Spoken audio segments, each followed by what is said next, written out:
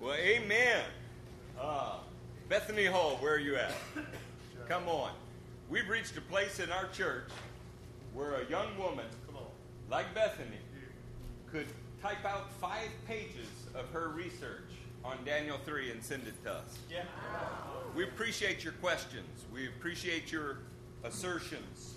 And we're going to have a good time tonight. Amen. Tonight is going to be a great deal of fun for any serious student in this house. And in this house, there's a bunch of them. So that'll be awesome. That's true. We have several challenges before us this evening that we want to take the time to address directly from the outset. Our first challenge. This chapter is the favorite chapter in the Old Testament for multitudes of believers through centuries of time. That presents its own issue in that it's so discussed, so revered, and so admired that it could be hard to imagine learning anything new about this chapter. I'm really happy to say we will solve that problem this evening. Amen. You're guaranteed to walk away with new insights tonight. Amen. Now that brings us to the second issue that arises. We have embedded assumptions that our familiarity with the text produces. When you've heard something presented in the same way, redundantly, for decades, it can be really difficult to consider alternatives that our presumptions may have caused us to overlook. The answer to that issue will be entirely up to you this evening. It'll depend on the pliability of your heart. Tonight, we will be thorough, possibly quite lengthy. Amen. But that is what you signed up for. And it's what is necessary to mine God's Word if we are to find the gems that were overlooked in previous generations. So as we get into the text tonight, we want you to know that the LXX, the Septuagint, reads dramatically differently in the chronology of the opening verses. And it has 60 additional verses that are not contained in other manuscripts. Now that fact alone compelled us to do far more than just cursory research. If that's what you expected from us, we did more.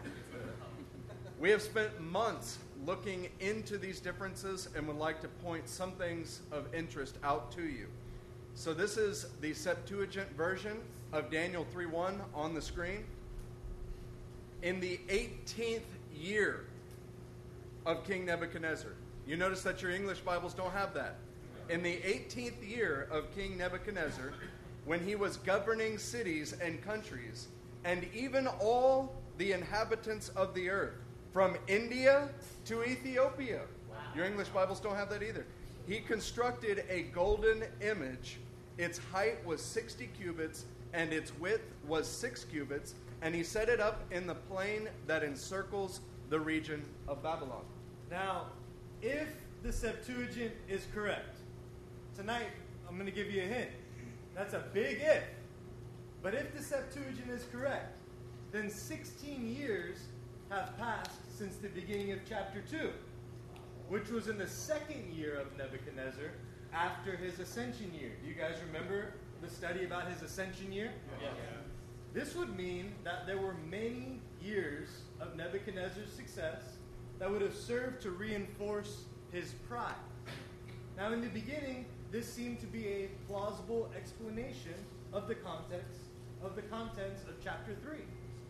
This explanation was initially very appealing to us. But in the end, we believe that it is unwarranted or unlikely. And Peyton is going to give you a few reasons why we think that. Okay, so according to Jeremiah 52:29 and 2 Kings 25:8, Nebuchadnezzar would have been involved in a 2-year-long siege at the fall of Jerusalem during this period. This would make it doubtful that he was in Babylon taking the time to build a gold image. But that is only the first of the difficulties with the Septuagint in this regard. Now, the Dead Sea Scrolls do not contain the LXX chronology. They are fragmentary, but begin with the words of gold. And we have a slide to help you with that. So as you guys can see on the screen, this fragment's contained. We have a line-by-line translation for you. Are you ready? Gold, he, his, him, or height. Cubits, 60. He, his, him, or width, 6 cubits. Province in Babylon. You guys catching that? Gold, height, 60 cubits. Width, 6 cubits. Province in Babylon. Since we never rely on a singular source, and the DSS are fragmentary, we work very hard to triangulate between ancient manuscripts. The way that triangulation functions is that we compare each of the relevant manuscripts, all pointing to the same passage, and evaluate the efficacy of a supposed deviation, one that is different than the others. In almost every case, it is relatively easy to see how the wording is reconciled when triangulating between several languages. Often it's pointing to a beautiful picture that the manuscripts give you more flair, more color about what God is communicating. Unfortunately, this is not one of those cases, LCM. This is a different kind of evening. I want to show you the triangulation of manuscripts. The Peshitta, which is a Syriac version, follows a text that must have been identical with the Masoretic text, a Hebrew version, as also does the Vulgate, a Latin version. The date inserted into the Greek version is improbable. At that time, if we take the chronology of 2 Kings 25:8, Nebuchadnezzar was engaged in a siege in Jerusalem. Jerusalem was taken in the 19th year of Nebuchadnezzar after a 2-year siege. When you're looking at this, Justin's going to walk us through the dating of those manuscripts so that you have some appreciation for what we're doing. We are looking at all of the available information and why one is different than all others. So where we read from, the LXX, that's written around 300 BC. The Dead Sea Scrolls, these are Hebrew manuscripts, and they're dating around 100 BC. They may be inconclusive, they may be fragmentary, but they do not have that date that you read in the LXX. The Peshitta, that's kind of funny to say it with me. The Peshitta. These are Syriac manuscripts, and they date to around 200 to 400 AD in their composition. They do not have the date that is written into the LXX. The Vulgate. The Vulgate are a Latin manuscript, and they date to around 383 to 405 AD, and they also do not have the date mentioned in the LXX. The Masoretic, which many of you are familiar with, are Hebrew manuscripts, and they were developed between 500 and 1000 AD. They also do not have the dating that the LXX has. So let us help you draw a conclusion from these facts. The dates given in the LXX are not co-witnessed by any of the other manuscripts that we have available to us. While the date could be accurate, and the themes of the text would remain unharmed, even if the date is true, it has been the choice of every English translator to reject the LXX dates as an interpolation. Now, to be clear, that may not be the case, and the dates could be accurate and just have been omitted from the other manuscripts. But it does not appear so to us tonight. So the Septuagint is a valuable tool, but is also a Greek translation of the original Hebrew Vorlaga. I love that word. Vorlaga. We don't currently possess this. Often translators try to help their intended readers by interpolations which are well-meaning but often misleading. You have seen this in our modern translators' efforts to identify the fourth kingdom from Daniel chapter 2. Remember this was the only kingdom not specifically named within Daniel, and nevertheless, the translators added their thoughts to help us. So you guys see this next slide. When you hear the word interpolation, just think inserted details that are not from the text. Prime example of this is Daniel 2:40 in the Amplified. And the fourth kingdom, in brackets, Rome, shall be as strong as Zion. That's not You know what the text does not say? Rome. Same with the NASB. Rome is inserted as a pericope above the text, giving you the subliminal message that nothing else could be considered, despite the fact that Daniel himself does not identify the fourth kingdom as Rome. Now, if you happen to be a Rome fan, then you probably don't mind that insertion.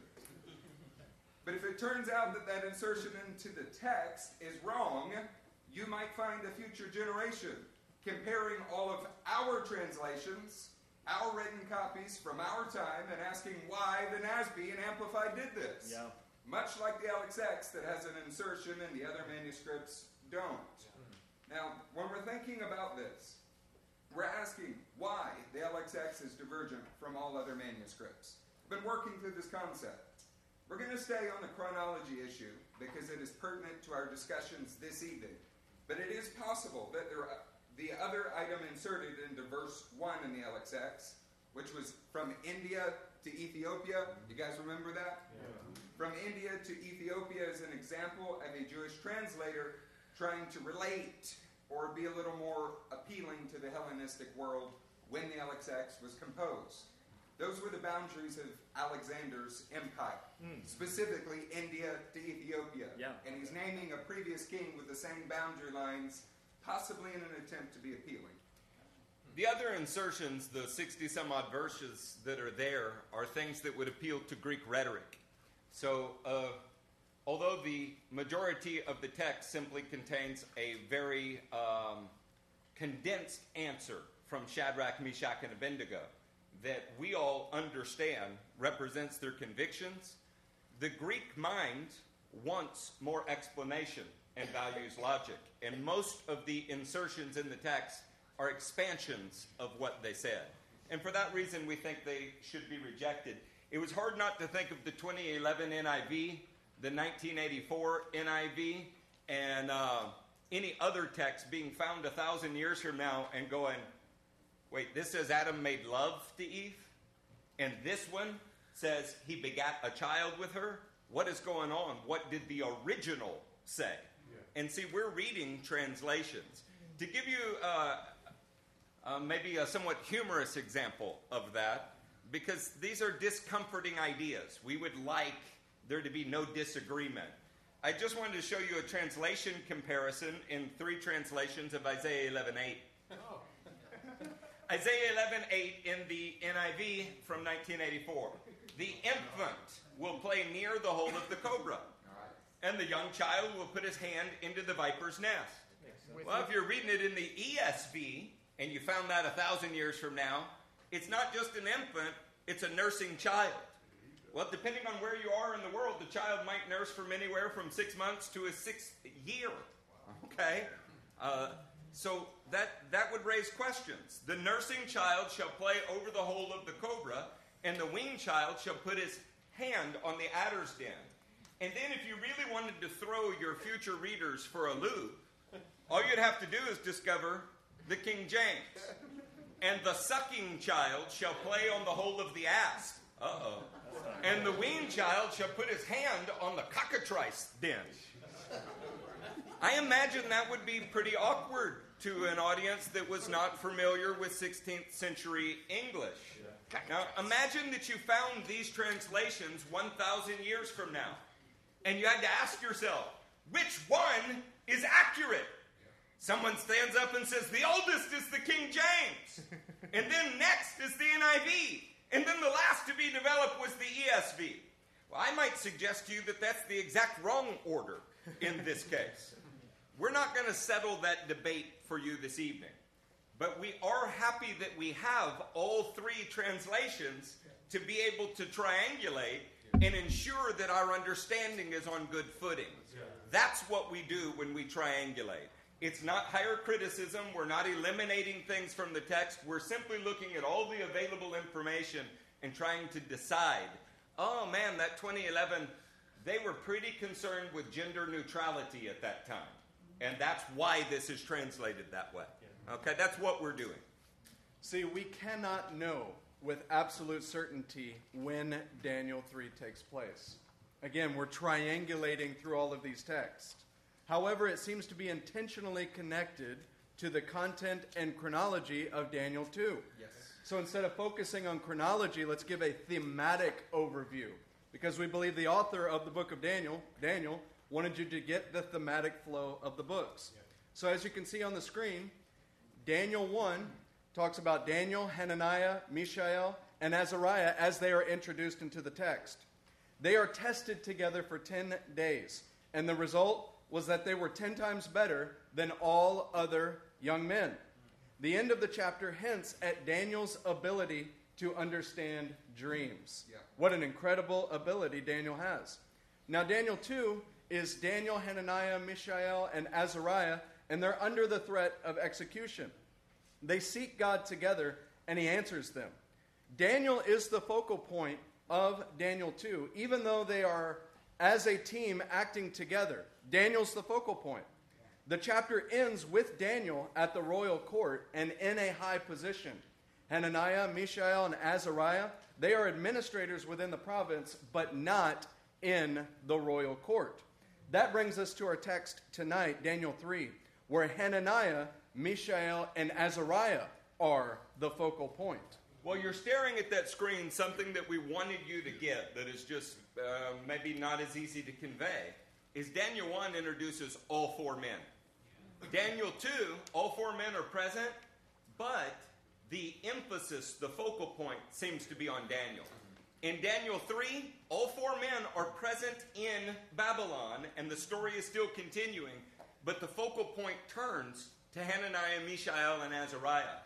It's as if the Spirit wanted you to know that all four men were of equal value, and all four men were tested in the same kind of ways, and we wanted you to see that. Now tonight, as we move forward, we want to acknowledge that the LXX chronology might be right. And that would actually not do any harm to the other manuscripts that would then be viewed as omitting the date. If the LXX is correct, then we have moved to the time period of the third siege, when these events are happening. However, somebody say however with me. However, given that the LXX includes 60 extra verses in this chapter, another timeline seems more plausible and consistent with the other ancient manuscripts. So we would like to suggest a time frame that looks very familiar to you at this point. Oh, yeah. So we're not going to read this slide, but I would like to highlight that Nebuchadnezzar's father, Nabopolassar, strong name, dies following the Battle of Carchemish. And Nebuchadnezzar begins his ascension year sometime in 605 BC, and he sieges Jerusalem, taking Daniel, Hananiah, Mishael, and Azariah captive, which was the setting of Daniel 1:1. You guys see the next slide on the screen? This is a continuation that you have seen before and should be familiar. Nebuchadnezzar begins his first official year as an ascended king between 604 and 603, during the second year of Daniel, Hananiah, Mishael, and Azariah's training. You guys remember the ascension concept. This is the second year of Daniel, Hananiah, Mishael, and Azariah's training. Daniel 2 picks up the story in the second official year of Nebuchadnezzar's kingship, between 603 and 602, which is the third year of Daniel, Hananiah, Mishael, and Azariah's training. Now, as we approach Daniel 3, the question is, what is the time frame? Is it nearly 2 decades from the rest of the storyline? Or did something happen in just a handful of years following Nebuchadnezzar's dream that made him insecure, needing to compensate in some ways? As you might have guessed, we think something happened in the immediate proximity to Daniel 2 in the dream that was unveiled. Would you like to learn what that is? Yes! We're going to show you a cuneiform tablet held in the British Museum that may indicate the reason that Nebuchadnezzar felt the sudden need for affirmation. I didn't write anything on this slide. This is a cut and a paste from the British Museum's website. Excavated from an unknown location, the small ancient cuneiform tablet fragment that became known as Nebuchadnezzar Chronicle was purchased by the British Museum in 1896 from an antiquities dealer in southern Iraq. Now, the curator puts his comments about the tablet. I want you to notice his specific wording, because we found this after we taught you the previous chronology.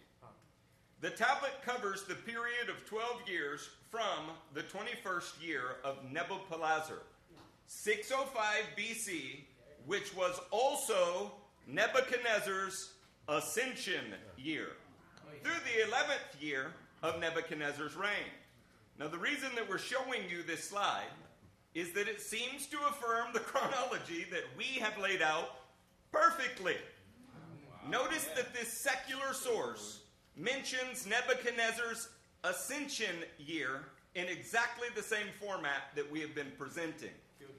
We also found a translation of the tablet, and you'll be happy to know it's included as an appendix in its entirety in your notes that will be posted online later this evening. So for time's sake, we will not read the 32 lines of translation, other than to say, it is replete with military actions that Nebuchadnezzar had to take in his time of reign. Yep. The dates and the counting of years match what we have been sharing with you perfectly. Amen. But we do want to show you a portion of the text that is lines 11 through 14 on the reverse side of the tablet. So as you're looking at the slide, starting in line 11, in the 7th year, the month of Kislevu, the king of Akkad, the Akkadian king, Babylon, or otherwise the king of Babylon, mustered his troops and marched to the Hatti land. Hatti land. This is not Haiti. This is in reference to the land of the Hittites, which would be eastern Turkey, it would be northern Syria, and northeastern Syria. So the land of the Hittites. And besieged the city of Judah. And on the 2nd day of the month of Adaru, he seized the city and captured the king. He appointed there a king of his own choice, received its heavy tribute, and sent to Babylon. In the 8th year of the month of Tebetu, the king of Akkad marched to the Hatti land as far as Carchemish. So the second siege of Jerusalem was in Nebuchadnezzar's 7th year. This is 5 years after Daniel 2 and the dream. And it occurred while he was returning from Turkey, Syria, or as we've heard, Hatti land. Now Jehoiakim was king of Judah, and he abandoned obedience to Nebuchadnezzar. He once was a vassal to Nebuchadnezzar, but he abandoned that obedience after a period of years, and he's now in rebellion against Nebuchadnezzar. So what does that cause? Well, it causes him to capture Jehoiakim. Nebuchadnezzar has to go capture him, and he's replaced in Nebuchadnezzar's 7th year. Now, the following year after that, Nebuchadnezzar had to again put down a rebellion in the year or in the area of Turkey and Syria. So Nebuchadnezzar has a lot going on. He has rebellions that he has to quell. As Nick takes us to this next slide, Hatti land is everything East Turkey through Syria, and from a Babylonian point of view, all the way down into Israel. And Nick's going to help you put these pieces together, but you're hearing the backstory of Daniel 1, 2, and 3. This next slide is very exciting to us. This is going to help you put all of these dates and these chapters together and give you a visual that you're going to want to take a picture of. So, we have the timeline in the book of Daniel according to the scripture and the cuneiform account that we just went over, that image that was found. So, the first date here we marked as Nebuchadnezzar's ascension year, and this correlates to Daniel chapter 1. Now, the second date that we have there is Nebuchadnezzar's 2nd year. This correlates to Daniel chapter 2. In the middle of your screen, during Nebuchadnezzar's 7th year, you have a couple items here. The second siege of Jerusalem was happening, and King Jehoiakim was deposed during this year. During Nebuchadnezzar's 8th year was the point in time where you had another rebellion in Hatti land. And the last one, sometime shortly after Nebuchadnezzar's 8th year, is where we are tonight. Daniel chapter 3. So, to recap, remember in Daniel 1, Nebuchadnezzar is new. He's a new kid on the block, and he's still in his ascension year.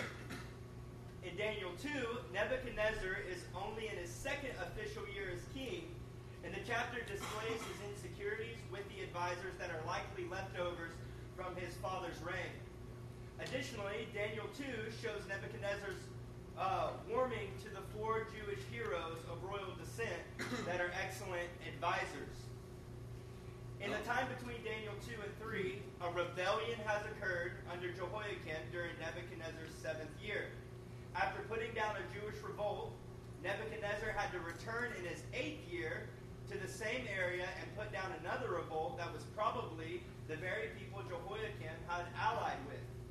This is likely the setting that Daniel 3 picks up in sometime after Nebuchadnezzar's 8th year. Guys, this would mean that Nebuchadnezzar had a real and genuine experience in Daniel 2. You guys remember that? Yeah. His heart was changed seeing these things. Yeah. But that his heart was hardened subsequently. You know by who? Jehoiakim and his rebellious action. Did you hear earlier that Peyton noted that our 4 Hebrew children are royals? Who are they related to? Jehoiakim. Additionally, repetitive uprisings in the Turkey-Syria area that was referred to as Hatti land may have furthered Nebuchadnezzar's insecurity as a leader. This may provide substantial insight into why Nebuchadnezzar is behaving the way that he does in Daniel chapter 3. When Daniel, Hananiah, Mishael, and Azariah have only been helpful to the king of Judah back in Israel has been rebellious, broken his word, sought alliances against Babylon, and forced his own removal, and that is their family. Also, there are numerous recorded uprisings in Turkey, in Syria, or the Assyria area. This may be why Nebuchadnezzar was so easily manipulated against the Jews, because he has this in his background over the last several years since the good moment in Daniel 2. So you've been studying the story since you were in Sunday school. As you engage with that slide, understand that Daniel 1, Neb is a new guy on the block. Okay, he's trying to figure out how he's going to fill daddy's shoes. In Daniel 2, he's in his second official year as a king. He's passed his ascension year and he's completed 2 years. But that explains why he has distrust of his daddy's advisors. Then, in his 7th year, the Jews that were so good to him in chapter 2 and revealed the dream to him, in his mind are ethnically and familially related to the ones that are rebelling and breaking their word and causing him to have to go back and deal with them. Can you see where that would be a problem? Yeah. Okay? And about the time he gets that settled and he deposes Jehoiakim and sets Jehoahaz in place, he gets back home, he has to run right back and deal with the allies of Jehoiakim that helped him rebel. That helps explain the setting in Daniel 3, where he's not just a schizophrenic that in Daniel 2 had a good experience and now suddenly has a total change of heart. Things have happened in his history that made him not sure that he could trust in the way that maybe he thought he could trust. Can y'all engage with that for a second? Yeah. I hope so, because it was weeks of work to figure this out. Thank you. Now, the other thing while you're staring at this is our lengthy study in Jeremiah should have made you aware that Jeremiah was warning the Jewish people against rebellion on Jehoiakim's part.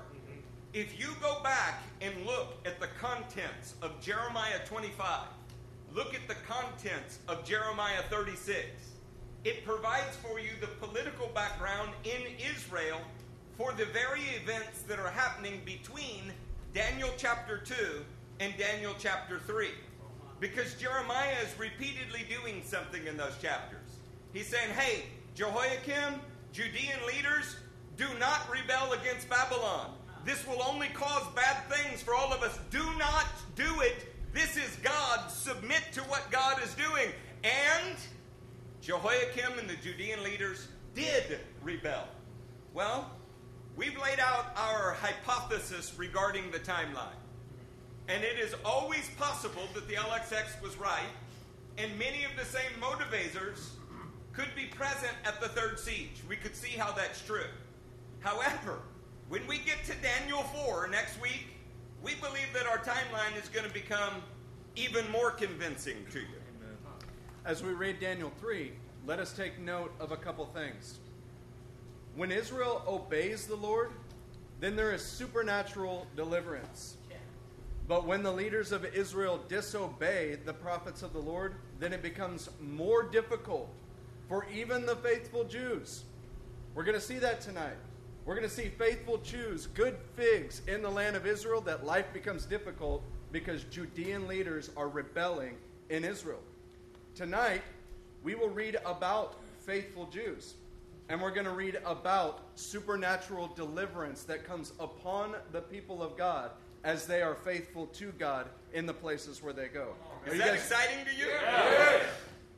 So who is an anointed man who wants to stand up and pray for this meeting It's to begin? Matthew Piro. Oh, yeah.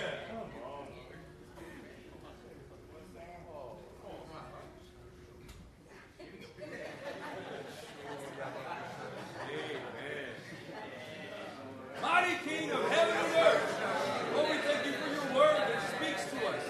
Lord, it shows us where your heart is, where our feet need to be, what our hands need to do. Lord, we pray that tonight that you open up our minds to see the wonderful things in your law. Lord, that we would see your character, your heart, and your plan for your people, and this day and this time of how we're to fulfill it. In the name of Jesus, amen. Amen. Come on, you know what time it is now. We get to hear from a sexy grandma narrating Daniel 3. Miss Jen, would you read to us? No, that wasn't enthusiastic enough. Yes. There we go. King Nebuchadnezzar made an image of gold, 90 feet high and 9 feet wide, and set it up on the plain of Dura in the province of Babylon. Then he summoned the satraps, prefects, governors, advisors, treasurers, judges, magistrates, and all the other provincial officials to come to the dedication of the image he had set up. So the satraps, prefects, governors, advisors, treasurers, judges, magistrates, and all other provincial officials assembled for the dedication of the image that Nebuchadnezzar had set up, and they stood before it. Then the heralds loudly proclaimed, "This is what you are commanded to do, O peoples, nations, and men of every language. As soon as you hear the sound of the horn, flute, zither, lyre, harp, pipes, and all kinds of music, you must fall down and worship the image of gold that King Nebuchadnezzar has set up. Whoever does not fall down and worship will immediately be thrown into a blazing furnace." Therefore, as soon as they heard the sound of the horn, flute, zither, lyre, harp, and all kinds of music, all the people, nations, and men of every language fell down and worshipped the image of gold that King Nebuchadnezzar had set up. At this time, some astrologers came forward and denounced the Jews. They said to King Nebuchadnezzar, "O king, live forever. You have issued a decree, O king, that everyone who hears the sound of the horn, flute, zither, lyre, harp, pipes, and all kinds of music must fall down and worship the image of gold, and that whoever does not fall down and worship will be thrown into a blazing furnace. But there are some Jews whom you have set over the affairs of the province of Babylon, Shadrach, Meshach, and Abednego, who pay no attention to you, O king. They neither serve your gods nor worship the image of gold you have set up." Furious with anger, Nebuchadnezzar summoned Shadrach, Meshach, and Abednego. So these men were brought before the king, and Nebuchadnezzar said to them, "Is it true, Shadrach, Meshach, and Abednego, that you do not serve my gods or worship the image of gold I have set up? Now when you hear the sound of the horn, flute, zither, lyre, harp, pipes, and all kinds of music, if you are ready to fall down and worship the image I made, very good. But if you do not worship it, you will be thrown immediately into a blazing furnace. Then what God will be able to rescue you from my hand?"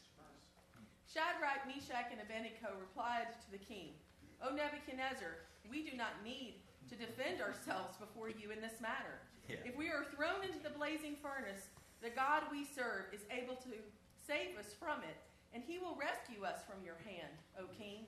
But even if he does not, we want you to know, O king, that we will not serve your gods or worship the image of gold you have set up." Amen. Then King Nebuchadnezzar was furious with Shadrach, Meshach, and Abednego, and his attitude towards them changed. He ordered the furnace heated 7 times hotter than usual, and commanded some of the strongest soldiers in his army to tie up Shadrach, Meshach, and Abednego, and throw them into the blazing furnace.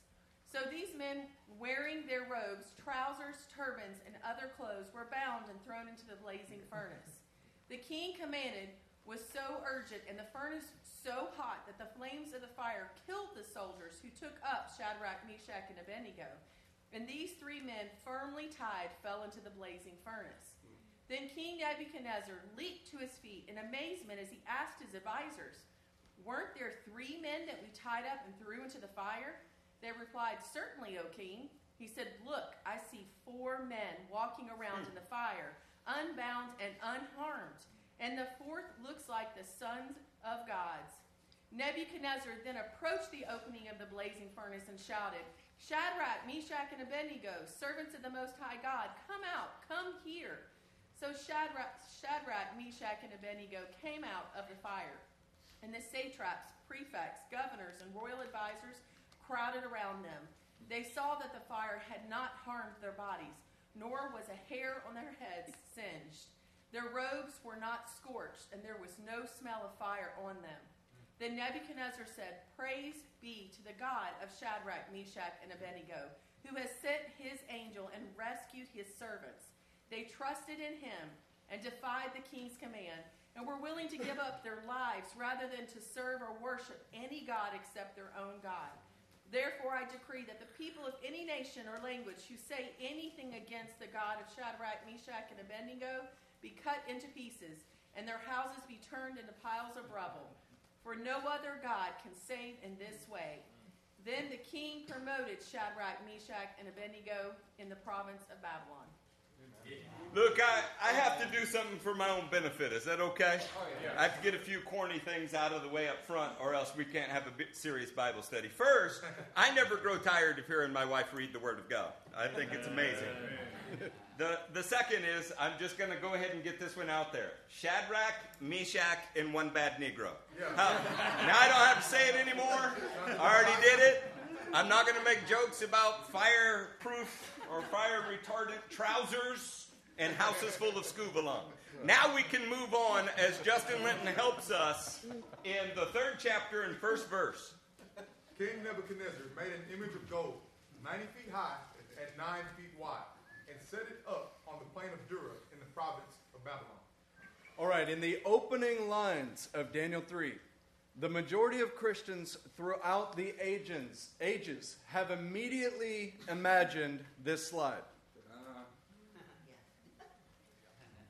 The traditional associations with the image of gold that Nebuchadnezzar set up are less than half correct. We're going to start with the part that is probably right, and then we will directly address the numerous things wrong with the commonly held views that many of us have had, and many of us have heard, and many of us have said. Are you ready to get out of felt board Christianity, where because some old lady put it on a black felt board as a cutout, now that is what has formed all of your thoughts about the Bible? Yes. Well, that's good. So we're going to hand out a few scriptures, and we're going to go through how Daniel 2 refers to gold about 4 times. So Rob, you're going to get Daniel 2:32. Nick Rosales, you're going to get Daniel 2:35. Adam, you're going to get Daniel 2:38. And Hayes, you will get Daniel 2:45. So read Daniel 2:32 when you get there. The head of the statue is made of pure gold, its chest and arms of silver, its belly and thighs of bronze. All right, so the head of the statue that Nebuchadnezzar saw in his dream was gold. Just like the one we're seeing in Daniel 3. It was gold. All right, Daniel 2:35. Then the iron, the clay, the bronze, the silver, and the gold were all broken to pieces and became like chaff on a threshing floor in the summer. The wind swept them away without leaving a trace, but the rock that struck the statue became a huge mountain and filled the whole earth. So a rock struck the feet of the statue with such force that it broke even the gold head to pieces. Wow. Even the gold head. Daniel 2:38. In your hands he has placed mankind and the beasts of the field and the birds of the air. Wherever they live, he has made you ruler over them all. You are the head of gold. You are that head of gold. Nebuchadnezzar was the subject in Daniel 2:38. So Nebuchadnezzar's dominion was represented by the head of gold. Amen. All right, Hayes, hit us with verse 45.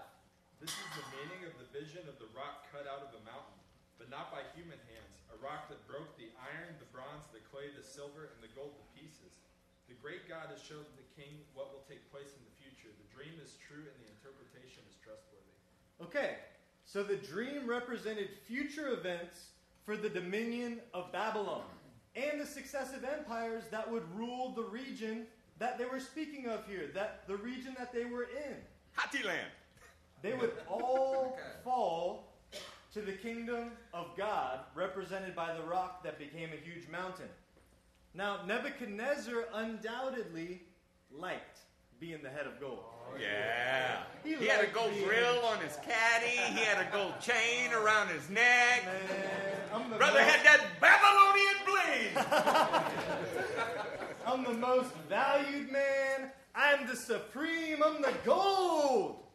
Except focusing on that conclusion misses the point of the entire vision altogether. All the Gentile kingdoms would fall to the kingdom of God. Amen. He made an image of gold, but it was not of himself or of the statue from Daniel chapter 2. Come on. Now that we've said that, let's read verse 1 one more time and listen to the precise words that the Word of God uses. King Nebuchadnezzar made an image of gold, 90 feet high and 9 feet wide, and set it up on the plain of Dura in the province of Babylon.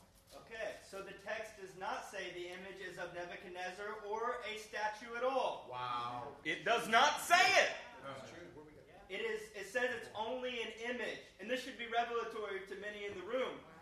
The proportions would be a problem if it was a statue, meaning in the English here, 90 feet high by 90 feet wide. By 9. Its height is 10 times its width. Say 10 times. 10 times. Now, these proportions are not even what Nick or Gina are. Meaning 10 to 1. Although Brutus, the dash hound, He's closer. time with Elder Eric, they might be a little bit closer to these dimensions. This image is 60 cubits by 6 cubits in the original language. And our dynamic translations obscure the symbolism that's being displayed here by trying to convert the units. 60 units of measurements multiplied by 6 units of measurement is not accidental. The product is intentionally 360 units. Ooh. Y'all ready to learn something? Yeah. Where did we get 360 degrees in a circle? Or where did we get 60 minutes in every hour? Where did we get 60 seconds in each minute that is counting by on our clock right now? As the Babylonians had a 12 months with 30 days in each for a total of 360 days in a year. The Enuma Elish credits that to Marduk, the creator, that it was given from the supreme God. Wow. The Babylonians divided time into 60 specific divisions. In an hour, and in the Epic of Gilgamesh, presents its hero as racing against the sun in those 1 second increments, in those divisions. Their hero is somebody who outran this kind of time that was God ordained. They counted in this system. The Babylonian priests were astronomers, and they had 12 signs, similar to the zodiac, that governed the 360-day year. You getting that the measurements in cubits were specific? They were there for a reason? The Babylonians developed a sexagesimal system, counting by 60, and it made its way into worldwide mathematics. Have you considered that? Worldwide mathematics today is from their system. Wow. through degrees in a circle, or the way that we view time in general on a national level or international level. Every bit of it was in devotion, in veneration of the Babylonian pantheon that it was believed to descend from. So, counting in a base 60, having 360 degrees in a circle, 60 minutes in an hour, 60 seconds in each minute, all reference to time was also devotion to a Babylonian pantheon. I want to read you something from another secular source. Our notes quote all of the sources, and they're at the bottom of the screen here. Counting from the new moon, the Babylonians celebrated every seventh day as a holy day. That sounds good. Also called an evil day. Not so good. Meaning unsuitable for prohibited activities. On these days, officials were prohibited from various activities, and common men were forbidden to make a wish. And at least on the 28th day, it was known as a day of rest.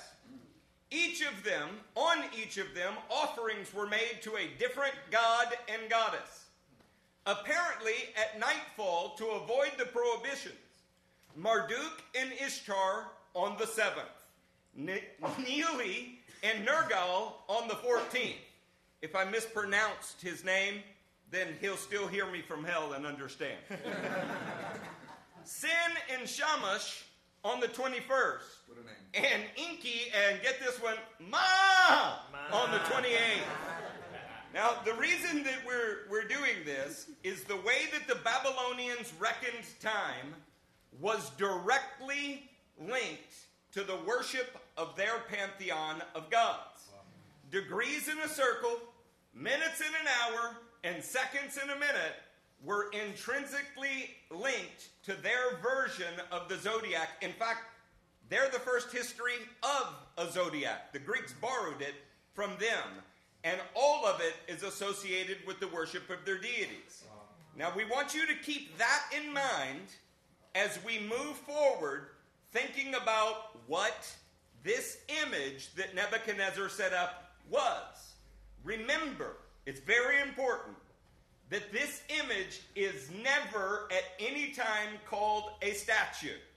Never at any time is it said to be in the likeness of Nebuchadnezzar.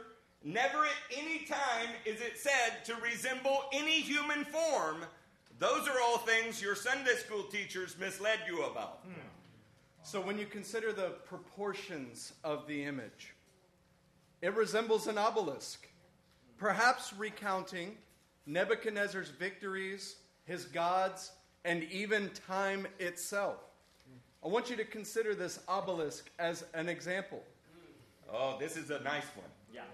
So this obelisk is at St. Peter's Basilica in the Vatican. This obelisk from Egypt was brought to Rome by Emperor Caligula. Nice guy. Nice guy. Yeah. In 37 AD. It originally stood in his circus on a spot to the south of the basilica, close to the present sacristy. Sixtus V had Domenico Fontana move it in 1586 to the center of St. Peter's Square. It also is a sundial. Uh-oh. Uh-oh! Wow. Its shadows mark noon over the signs of the zodiac in the white marble discs in the paving of the square. Wait, read that again just to make sure nobody was sleeping. And notice that this information came from a Vatican-sponsored website called the St. Peter's Basilica.info. So what is in the Vatican is also a sundial. Its shadows mark noon over the signs of the zodiac in the white marble discs in the paving of the square. The obelisk rests upon 4 couchant lions, each with 2 bodies whose tails intertwine. Now originally inscribed to Divine Augustus and Divine Tiberius. The only 2 emperors whose Jesus' life crossed. And now dedicated to the Holy Cross. Its inscription reads, Christus Vincent, Christus Regnat, Christus Imperat, Christus ab omni malo plebem suam defendant.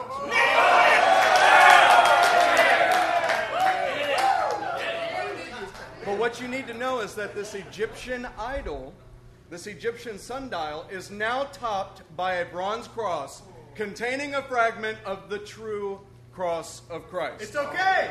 It's got a fragment of the true cross on top. It's going to be okay. The only thing that would be better is if it had a gold pyramid at the top. So obelisks have been used to record victories in Egypt since 2000 BC. Now remember, Nebuchadnezzar came into power immediately after defeating an Egyptian monarch. His name was Necho. Obelisks from Egypt, or imitating Egypt, have circulated the world since biblical times. Some estimates place 70 known obelisks in the world today. Random number. That's interesting, isn't it? Yep. Now, obelisks have been used to promote the divine leadership of pagans who still claim other gods since the dawn of time.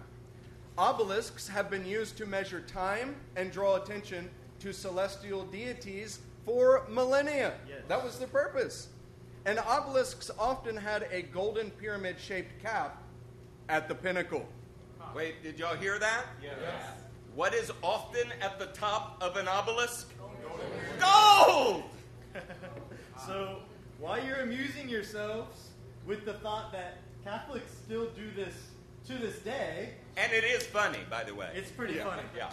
We want you to consider this obelisk in Central Park. Wow. Late in the 19th century, the government of Egypt divided a pair of obelisks, giving one to the United States and the other to Great Britain. One now stands in Central Park, New York City, and the other on the Thames Embankment in London. Although known as Cleopatra's Needles, that sounds holy, they have no historical connection with the Egyptian queen. They were dedicated at Heliopolis by Thutmose III and bear inscriptions to him and to Ramses II, who reigned in 1279 to 1213 BCE. Carved from the typical red granite, watch these dimensions for a moment. They stand 69 feet, 6 inches, or 21.2 meters high, have a rectangular base that is 7 feet, 9 inches by 7 feet, 8 inches, and weigh about 180 tons. Wow. So, the obelisk in Central Park from the 1200s BC is the same 10-to-1 ratio as what is being described in tonight's text in Daniel chapter 3. Wow. However, the gold image, the obelisk, set up by Nebuchadnezzar is even larger than the one that you see in the picture. Now, as Peyton helps us put this in perspective, there's some things we didn't put in the notes because we're really nice and we're gentle people. The very same word for image is used in the book of Ezekiel to describe a phallic symbol. Oh. I'm going to leave it right there. Whoa. Let's go ahead, Peyton. What we got? So to help you gain a perspective of this structure with a peculiar shape, it's a little more than 6 mid-sized sedans. Or if that doesn't help you, a little more than 2.5, so about 2.5, 2.25 city buses. For you marine biologists, this is 2 humpback whales and apparently the tip of a third. What about those of us from Texas? Help us out. All right, so if you're from Texas, this would be a little more than 1 semi-truck, and if you like to travel, about half of a 757 airliner. Now that's the height. Let's show you the width of this structure. Give me an idea of the width. It is a little less than 1 mid-sized sedan. Are you guys understanding this? Yeah. For a statue to be like this, it would have to be about 5 times as tall and narrow as any representation of a human being would ever be. In addition to that, the text doesn't say it's a statue. It's describing an obelisk that starts at the bottom, about the size, half of a sedan, and then towers into the skies. Now, contrast the height-width ratio of Nebuchadnezzar's gold image, his obelisk, because you're accepting this with us right now, because anything else is ridiculous to consider. No, we would never tell you what to think. We want to tell you how to think, and if you would like to be ridiculously wrong, disagree with us. Which happens to be a 10-to-1 ratio. We want to show you another slide that is the Statue of Liberty that you are so familiar with. Okay. The Statue of Liberty is 111 feet tall. Miss Liberty's got some special little hips there. Yeah, she does. And they're only 35 feet wide. I heard a song about this once. She's kind of a brick house. When the French built this statue for us, it might be the nicest thing that nation's done for us, they did it with a height-to-width ratio of 3-to-1. What we're talking about in Nebuchadnezzar's time is a ratio of 10-to-1. It is not a statue. Although generations of Christians have imagined the golden image set up by Nebuchadnezzar in the form of the statue in Daniel 2, they're wrong. Various methods have been adopted to protect and defend this erroneous assertion, ranging from, well, it had a really big pedestal, to manipulating the text. It clearly makes more sense to view the golden image as an obelisk that was associated both with the keeping of time and foreign gods. Now, there is absolutely no reason to show you this next slide. But we're going to do it anyway. Other than we're in a good mood. You know, if you're thinking that it might be a statue of something else, well, dachshunds are among the most comically proportioned animals on the earth. But even they are not on a ratio of 10-to-1. You see, they're on a ratio of about 4-to-1. So obviously this cannot be a statue of a dachshund that Nebuchadnezzar set up. It's either a statue of a worm or it's an obelisk. So you've gotten to your minds that it cannot be a statue. Yes, thank you. Now let's examine another false association with this image. For whatever reason, people have often read into the text that Nebuchadnezzar is demanding worship of himself. The truth is that only worship of the image is commanded and not worship of himself. Direct worship of Nebuchadnezzar is never requested in this chapter. Justin's going to hand out some verses, but let me just help you between the lines here. The chain of assumptions starts with, oh, it's a statue just like the one in 2, but it doesn't say that. Then the next assumption is, I think he made it of himself, but the text doesn't say that, which lends to Nebuchadnezzar wanted everybody to worship him. And the text never says any such thing. That was all presumption given to us by previous generations that just didn't take the text seriously enough. Interpolation. So who would like to read? Let's get Caleb, Daniel 3:5, Spencer, Daniel 3:7, Nick Rosales again, Daniel 3:10, JJ, Daniel 3:12, Rhett, Daniel 3:14, Josiah, Daniel 3:15, Abimbola, Daniel 3:18, and Paul Rosales, Daniel 3:28. Are y'all having a good time yet? Yes.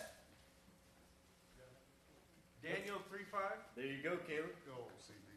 That when you hear the sound of the horn, pipe, lyre, trigon, harp, bagpipe, and every kind of music, you are to fall down and worship the golden image that King Nebuchadnezzar has set up. All kinds of music going on in this time. Bagpipes. Bagpipes. What were they to worship?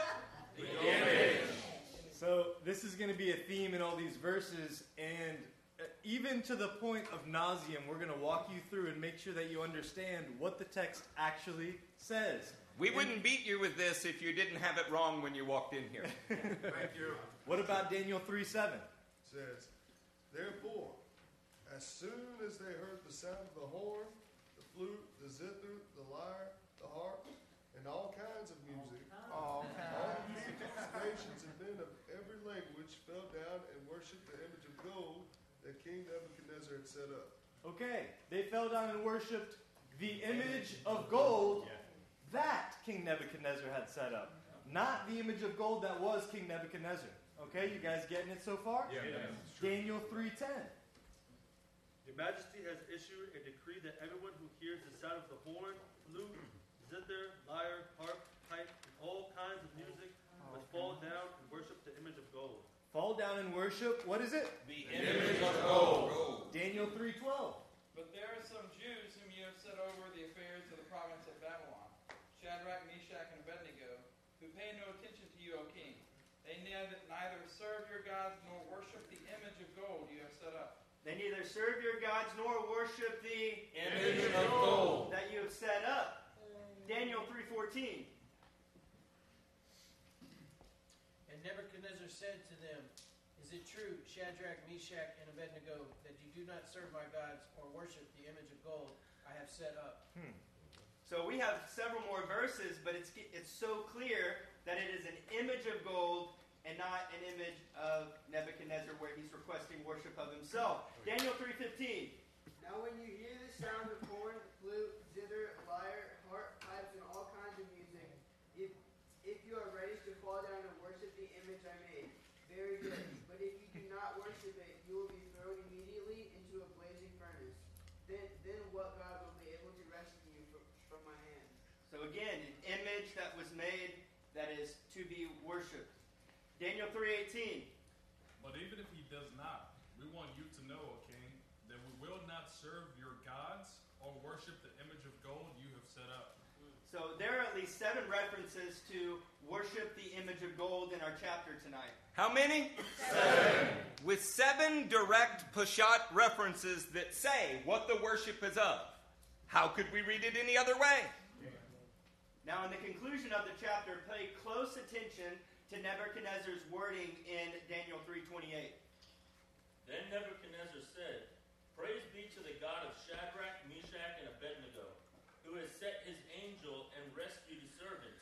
They trusted in him and defied the king's command and were willing to give up their lives rather than to serve or worship any god except their own God. Oh, come on. Did you hear it from Nebuchadnezzar's mouth? Yeah.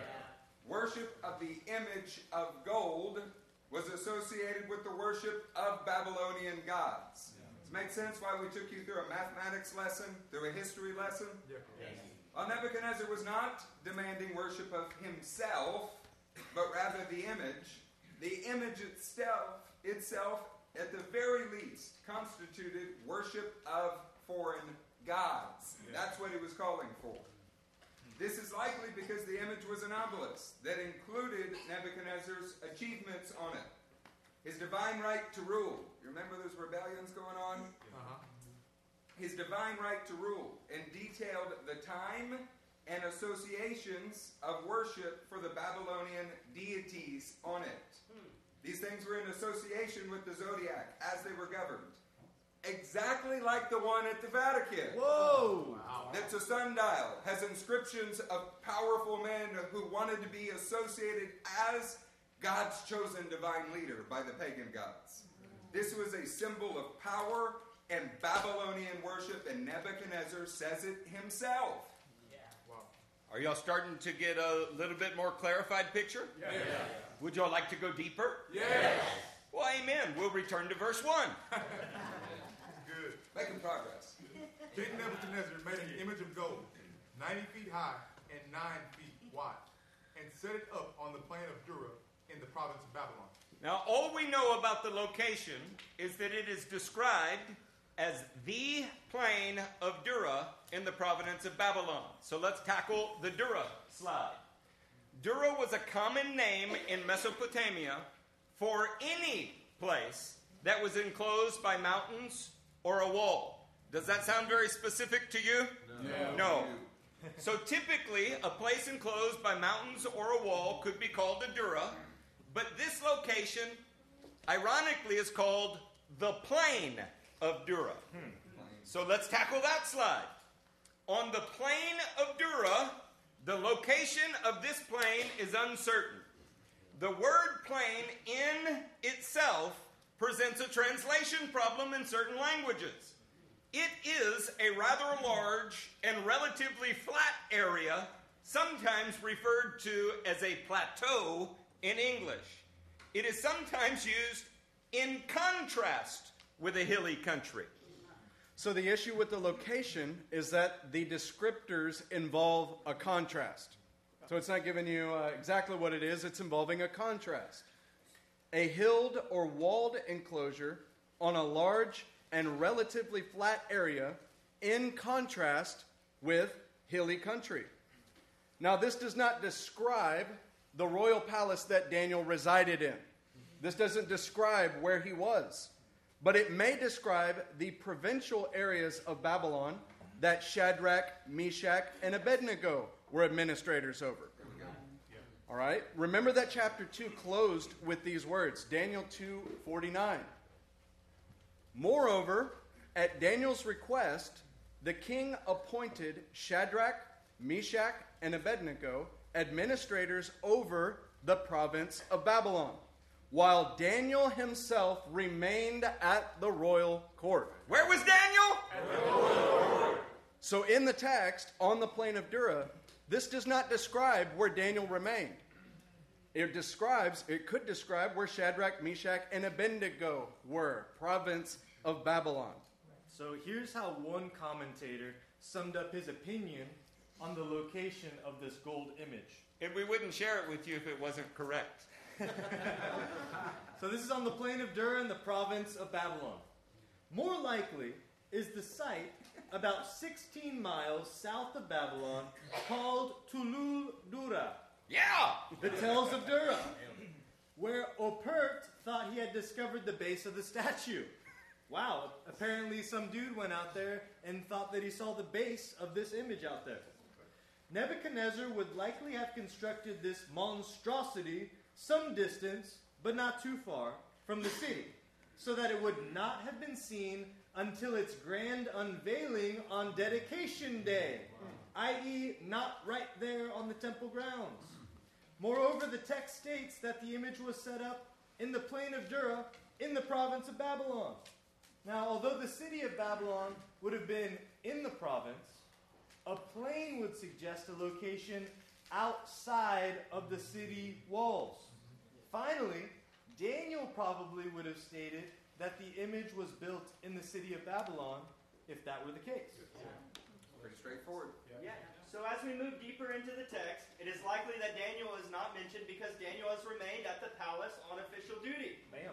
The story that we're reading about takes place on the plain of Dura in a provincial area of Babylon where Shadrach, Meshach, and Abednego were administrators. Pause for a second, Peyton. Who had that question before you came in here tonight? Where is Daniel? I heard even one commentator suggest he was raptured. Okay? The second chapter tells you he remained in the royal palace. The third chapter tells you we are now on a plain called Dura in the provincial area. Yeah, the text is the best commentary on itself. So this separation in location also serves to highlight these three men's outstanding character as the focal point of the chapter in the same way that chapter 2 highlighted Daniel. By the way, the whole thing reminds us of the Tower of Babel and the plain of Shinar. But we don't have time to go into detail with that tonight. What is coming next in the text looks like the events in the book of Revelation. Come on. Y'all want to hear it? Oh, yes. Then let's pick up in verse 2. He then summoned the satraps, prefects, governors, advisors, treasurers, judges, magistrates, and all the other provincial officials to come to the dedication of the image he had set up. So the satraps, prefects, governors, advisors, treasurers, judges, magistrates, and all the other provincial officials assembled for the dedication of the image that King Nebuchadnezzar had set up, and they stood before it. All right. Daniel evidently likes lists more than some biblical authors. But just to make sure that after 2 repetitions, you caught all 8 groupings that are identified twice and are all, every one of them, under the category of provincial officials. Oh, I'm not sure I understood that, Judah. All 8 groupings are identified 2 times. Everybody say 2 times. 2 times. And they are all under the category of provincial officials. As Judah goes through this list, tune your ears into something that you've missed. Okay? We don't have more than one governor in the city of Babylon, where Daniel is. Where are the governors? Out in the province. We don't have more than one satrap in the city. There's already a king for the city. What we are describing is the provincial administration. Satraps, prefects, governors, advisors, treasurers, judges, magistrates, and other provincial officials. This seems to emphasize the pervasive nature of the obedience at every level of the provincial government. Every one of them. To this practice, except one specific group.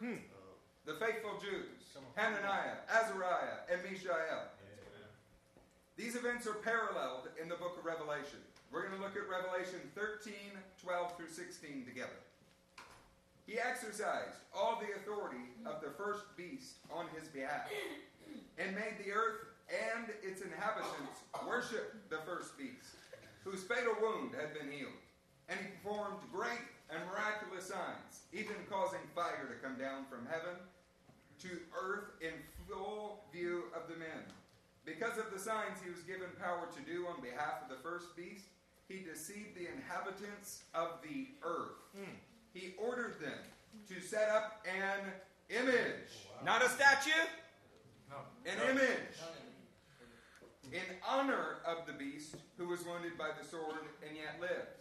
He was given power to breathe or give breath to the image of the first beast, so that it could speak and cause all who refused to worship the image to be killed.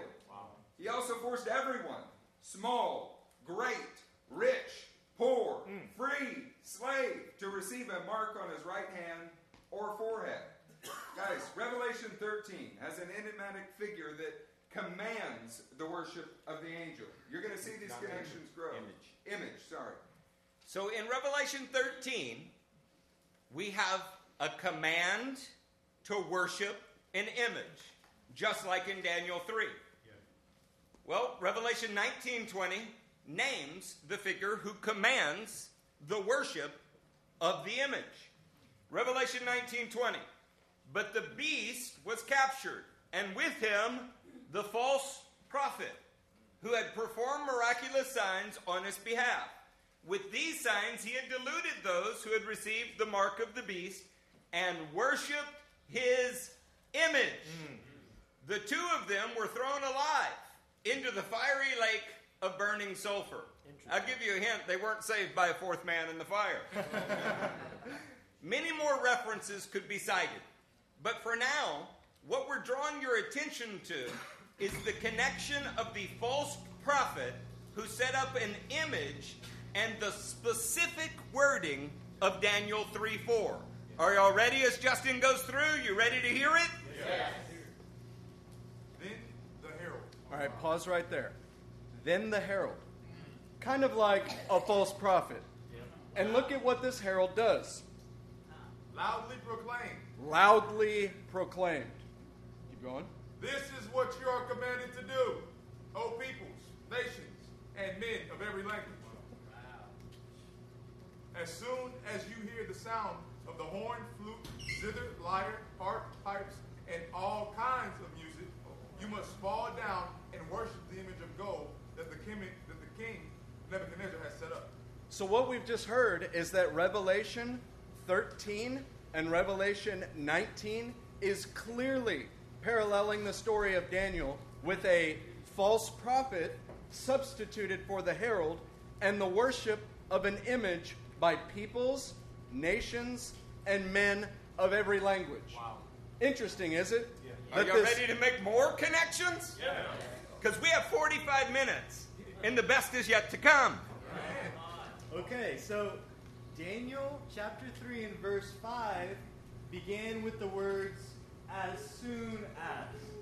Now, that on the surface, that might not look very important to you, but we want to speak to you about that phrase, as soon as, now that you understand what the obelisk does. It tells time. Look at this next slide. Daniel chapter 3 verse 5, as soon as. As soon as, when?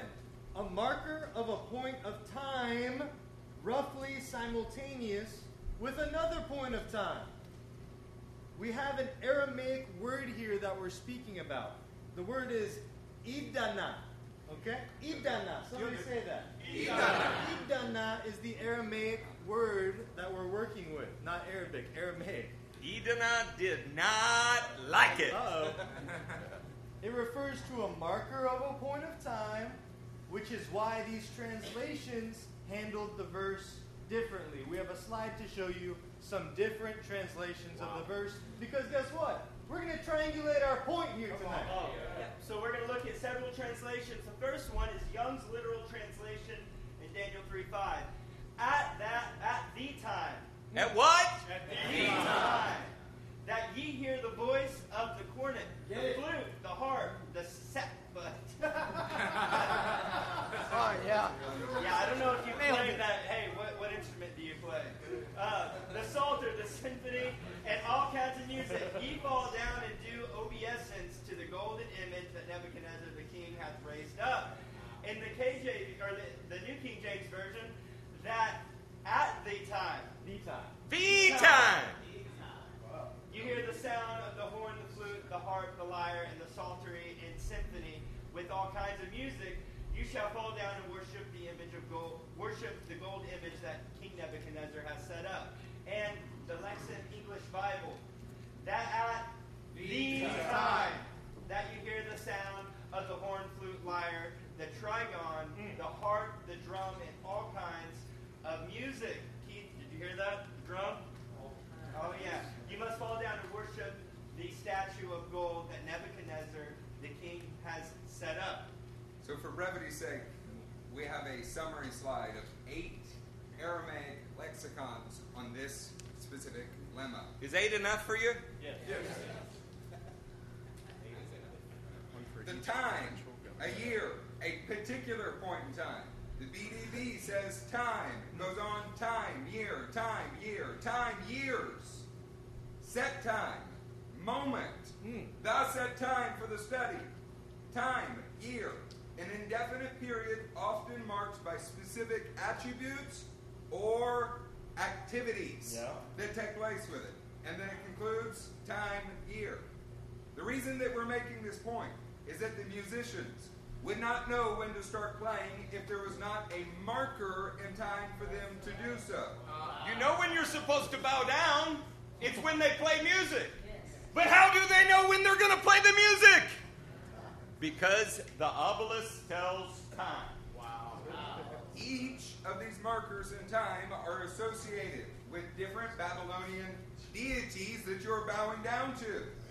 And the image was definitely an obelisk that also served as a sundial with 360 degrees, which is why it was proportioned exactly as it was. This is even more emphatic in verse 15. Now, when is the phrase? The same phrase with additional emphasis. It is pointing to the hour mark, the time mark, that everybody knew you're supposed to be worshiping this deity. Now, as kind of a working definition, you could read this sentence as, now, when the particular moment in time, particular point in time, is you will hear the musicians and must bow down. Is that clicking? Y'all getting it? Yeah. Well, just in case you're having trouble capturing the imagery, we want to describe some things to you. A giant obelisk that was covered in gold, or at least a gold pinnacle, was used to honor Babylonian gods. It likely casts a shadow on the constellations on the ground that are dedicated and governed by Babylonian gods. Additionally, it may have had the achievements of Nebuchadnezzar inscribed upon it. If you're having trouble visualizing this, all you have to do is go look at the exact same pagan image that now stands at the Vatican, or one of similar construction in Central Park. And then you can envision what's happening. The only difference is Neb's is bigger. All right, let's pick up in verse 6 and go to 8. Whoever does not fall down and worship will immediately be thrown into a blazing furnace. Therefore, as soon as they heard the sound of the horn, flute, zither, lyre, harp, and all kinds of music, all the peoples, nations, and men of every language fell down and worshipped the image of gold that King Nebuchadnezzar had set up. At this time, some astrologers came forward and denounced the Jews. At this time, they came forward and denounced the Jews. Wow. Now, notice that the denunciation is against the entire people group. The entire people group called the Jews. Why would that be? Why would that be at a set time to worship their gods? There's a time also to denounce the Jews. Well, we're going to give you some scriptural basis for this. We're going to start in Psalm 147, verses 19 through 20. It says, "He has revealed his word to Jacob, his laws and decrees to Israel. He has done this for no other nation. They do not know his laws." Praise the Lord. There was only one people group on the planet that Adonai entrusted his word to, and it was the Jewish people. This awesome endowment also came with awesome reprisals from the other nations around them. Consider Deuteronomy 4:15 through 20. Deuteronomy 4:15 says, "You saw no form of any kind the day the Lord spoke to you at Horeb out of the fire."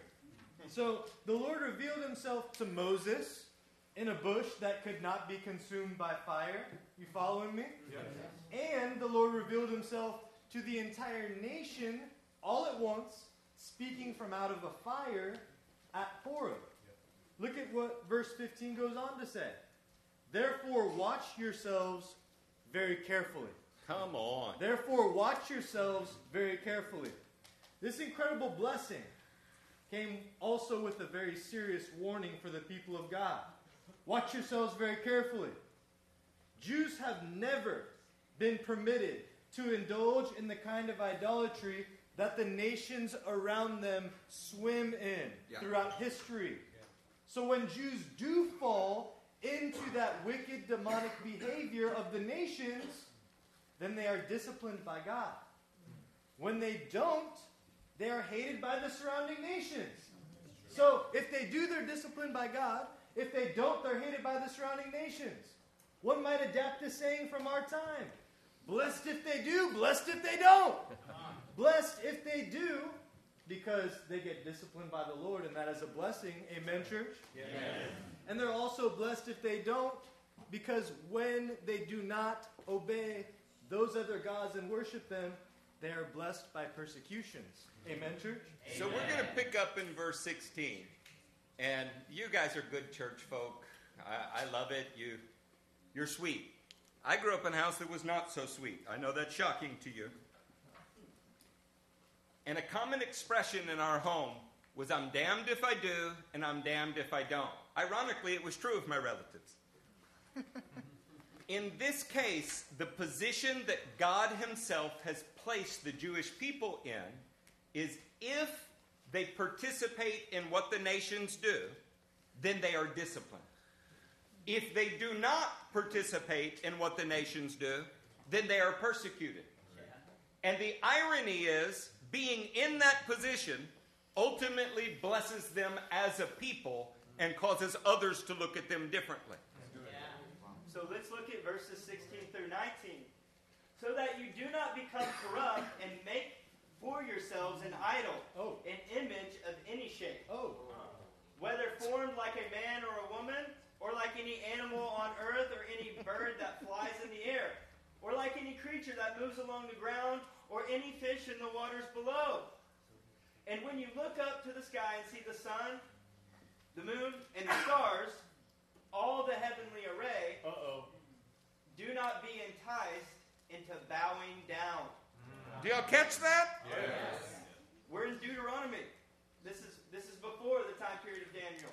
So do not be enticed into bowing down to them and worshiping things the Lord your God has apportioned to all the nations under heaven. Wow. So from the Tower of Babel forward, all the nations participated in these kind of events But there was one nation that was blessed with the law, and they were claimed as a peculiar people.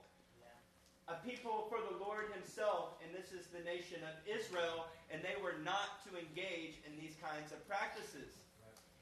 Verse 20 goes on to say, "But as for you, the Lord took you and brought you out of the iron smelting furnace." Furnace? Out of Egypt, to be the people of his inheritance, as you are now. Hey, where did you hear earlier the obelisk originated from? Egypt. He took you out of that iron smelting furnace. The Jews living in Babylon at this point were apparently living and loving obedience to the Torah. They are the good figs that Jeremiah spoke about. Amen. They recognized that they had been delivered from the smelting furnace of Egypt to be a distinct people and were determined to live up to their godly and holy calling. Come on. Now, about 125 years before these events in Daniel 3, Isaiah had given the nation of Israel a prophecy. Isaiah 43:2 says, "When, not if, when you pass through the waters, I will be with you. And when you pass through the rivers, they will not sweep over you. When you walk through the fire, you will not be burned. The flames will not set you ablaze. For I am the Lord your God, the Holy One of Israel, your Savior. I give Egypt for your ransom, Cush and Seba in your stead.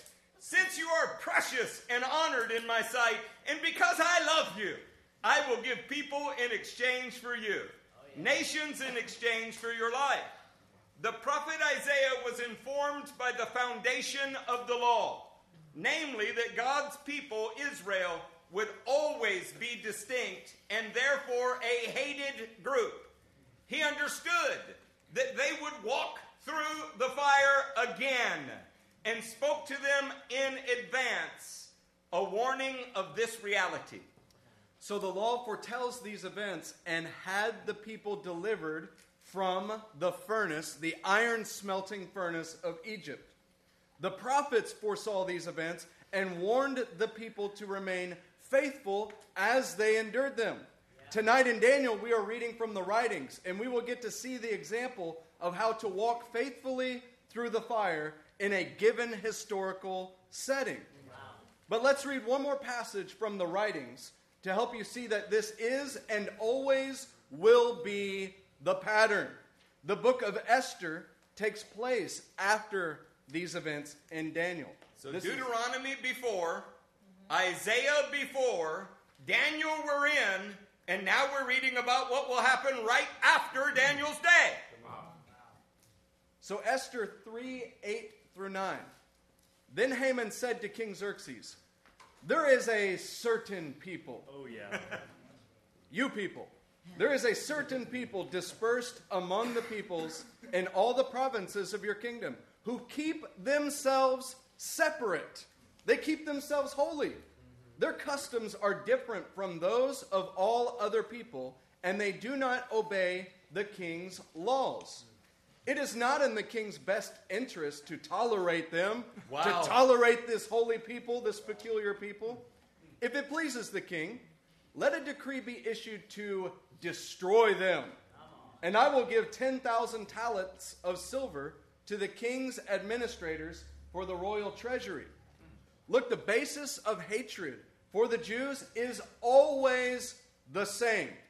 The nations hate a certain people who keep themselves kodesh, that keep themselves holy, that keep themselves distinct and separate.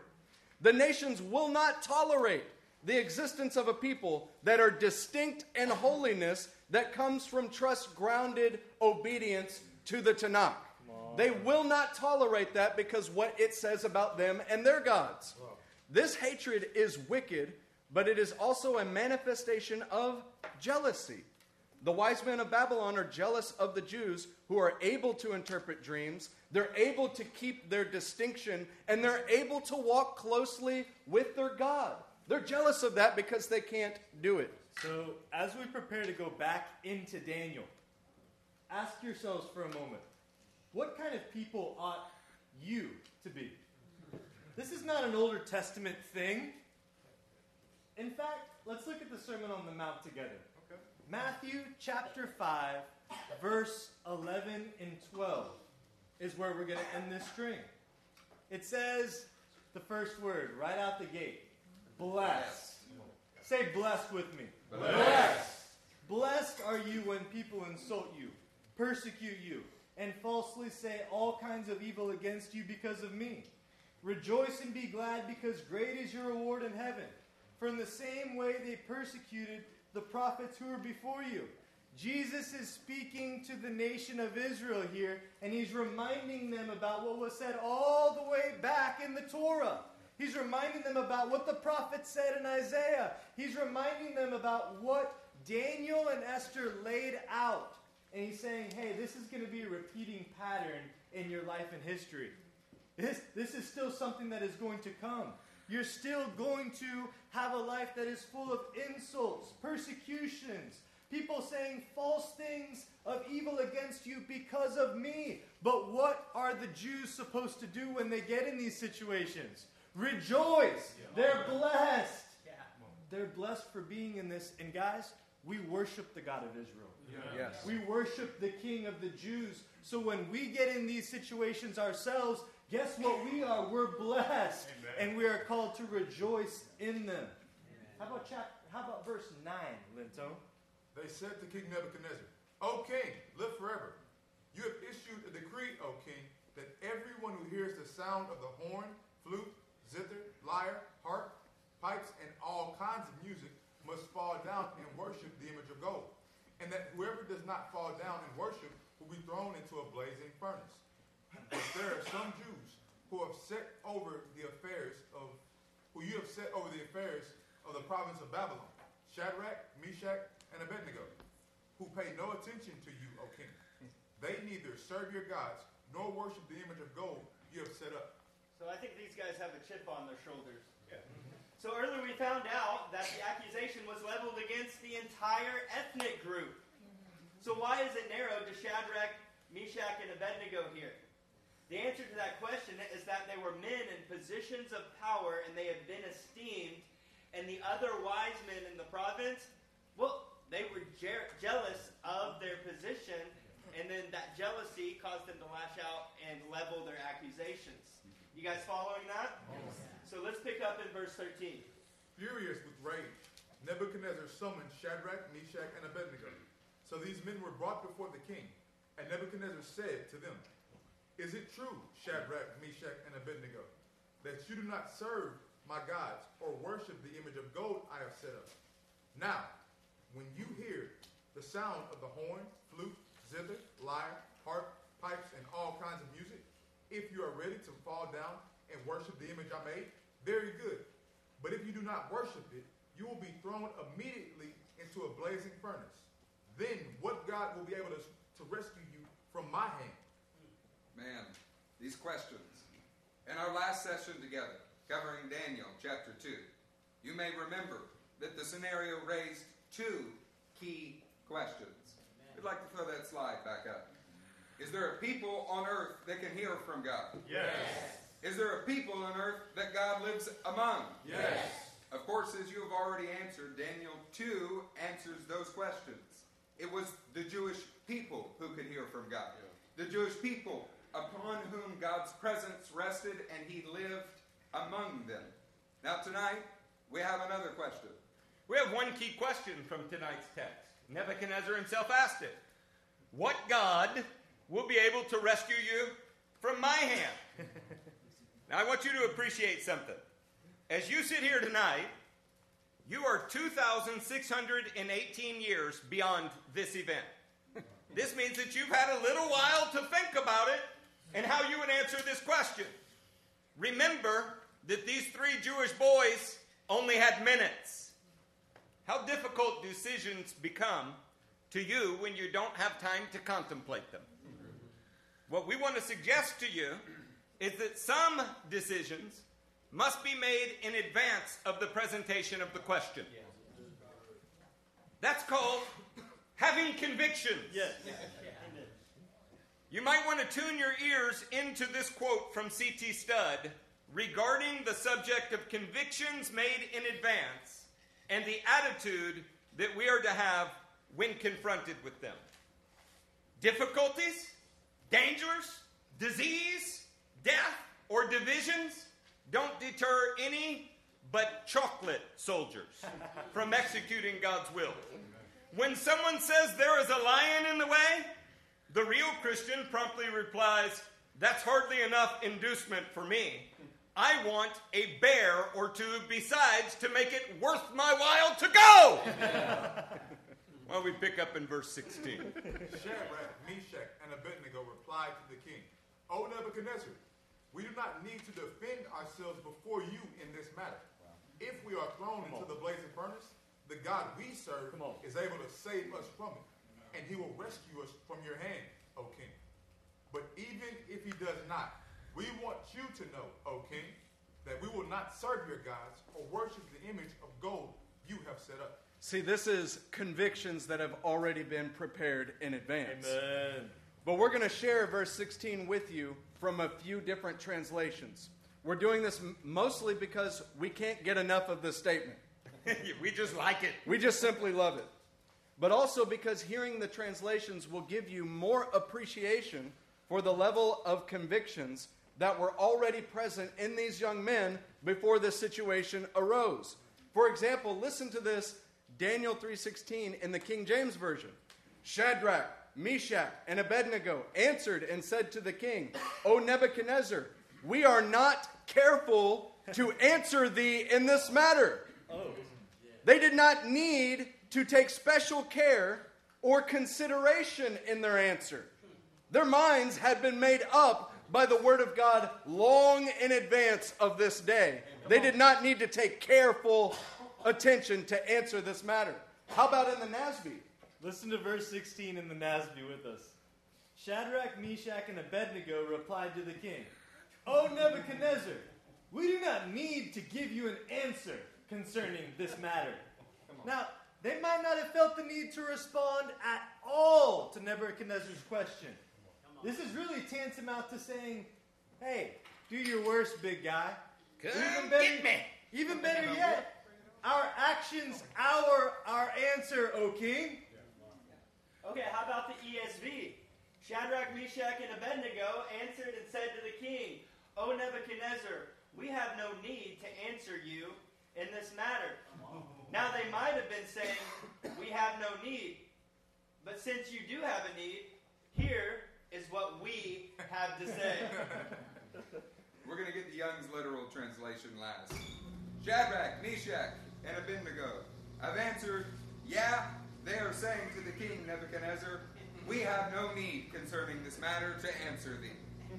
They might have been saying that there's no need on our part that might make this negotiable. You have nothing that I want or care for, so I'm not considering this question. You guys getting a flavor for this? Yeah. We love their answer, whichever particular translation you happen to look at it. Matthew 10:16 is where we would like to go with you next. "I'm sending you out like sheep among wolves. Therefore, be as shrewd as snakes and as innocent as doves. Be on your guard. You will be handed over." Hear the same language as Isaiah, when or will? Yeah. "To the local councils and be flogged in the synagogues. On my account, you will be brought before governors and kings as witnesses to them and to the Gentiles. But when they arrest you, do not worry about what to say or how to say it. At that time, you will be given what to say. For it will not be you speaking, but the Spirit of the Father speaking through you." Guys, that's such a comforting passage. The Father speaking through you. So when you think about their answers earlier in the various translations, do you hear Jesus? Do not worry about what to say. He could have said it in the King James. Don't be careful in what you say. He could have said it in the ESV. He could have said, "Hey, you don't have any need to answer them. But since they have a need to hear you, speak." What we want you to notice is that Shadrach, Meshach, and Abednego were acting in complete unity with what Messiah would tell his people 600 years later. Wow. Yeah. We could give you long scripture strings about developing your convictions, but let's face it, you've been hearing that from me for 20 years. Instead, we want to show you something very special. It's a prophetic picture of your future. On the left, we have 1/5 of the world's population bowing to the Kaaba. They say it's not a god. They say that it's not worship of the Kaaba. But you know better. On the right, you have 3 men in a sea of people, much like Shadrach, Meshach, and Abednego, and much like you, who simply have a core conviction: I will not bow. Amen. Not to a governmental mandate, anything that our government requires that God forbids, yes, or that God forbids and our government requires. I will not bow. Amen. Church, this is a prophetic future for this body. When you look at that, we're thinking of people that will be sent out of this room into those lands to that yellow map. How important is it that we get this conviction inside of us now? Good thing we're getting some practice, Treester. Yes. Let's pick up in verse 19. Then Nebuchadnezzar was furious with Shadrach, Meshach, and Abednego, and his attitude toward them changed. He ordered the furnace heated 7 times hotter than usual. So this is the second time in our text that Nebuchadnezzar is said to be furious. Furious! First in verse 13 and now in verse 19. What may escape your notices at first is that he is also at least slightly reluctant to do this. He's giving them some chances. Look at the proclamation in verse 6 of Daniel chapter 3. It says, whoever does not fall down and worship will immediately be thrown into a blazing furnace. Oh. Now, this was the herald that proclaimed immediate execution for anyone who did not fall down and worship. To be fair, this is not Nebuchadnezzar. Shadrach, Meshach, and Abednego were already known to not be in compliance with this federal mandate. They were already known as men who would not bow down. You're not wearing a mask. That's right. But when they come before Nebuchadnezzar, this is what happens in Daniel 3:13 through 15. Furious with rage, Nebuchadnezzar summoned Shadrach, Meshach, and Abednego. So these men were brought before the king, and Nebuchadnezzar said to them, is it true, Shadrach, Meshach, and Abednego, that you do not serve my gods or worship the image of gold I have set up? Now when you hear the sound of the horn, flute, zither, lyre, harp, pipe, and all kinds of music, if you are ready to fall down and worship the image I made, very good.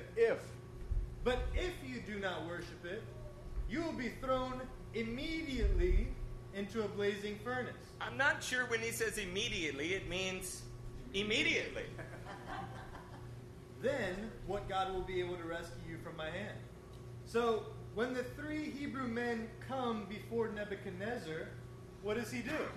Well, we know what he doesn't do. He does not immediately execute them. But instead he questions them, and he actually offers them an opportunity to comply.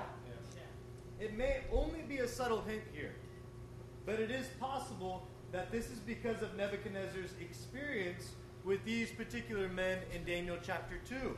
They have history at this point. Now next week, we're going to talk not about the 7 years of Jacob's trouble, but about the 7 years of Nebuchadnezzar's trouble. There's a beautiful picture hidden behind all of these ugly circumstances regarding God's ability to bring all men to the same conclusion. Hashtag the struggle's real. Struggle's real. Let's continue to read in verse 20. And commanded some of the strongest soldiers in his army to tie Shadrach, Meshach, and Abednego and throw them into the blazing furnace. As a military strategy, this is kind of cute. It's the fastest way to lose your best soldiers. So these men, wearing their robes, trousers, turbans, and other clothes, were bound and thrown into the blazing furnace. The king's command was so urgent and the furnace so hot that the flames of the fire killed the soldiers who took up Shadrach, Meshach, and Abednego. And these 3 men, firmly tied, fell into the blazing furnace. King Nebuchadnezzar leaped to his feet in amazement and asked his advisors, "Weren't there 3 men that were tied up and threw into the fire?" They replied, "Certainly, O king."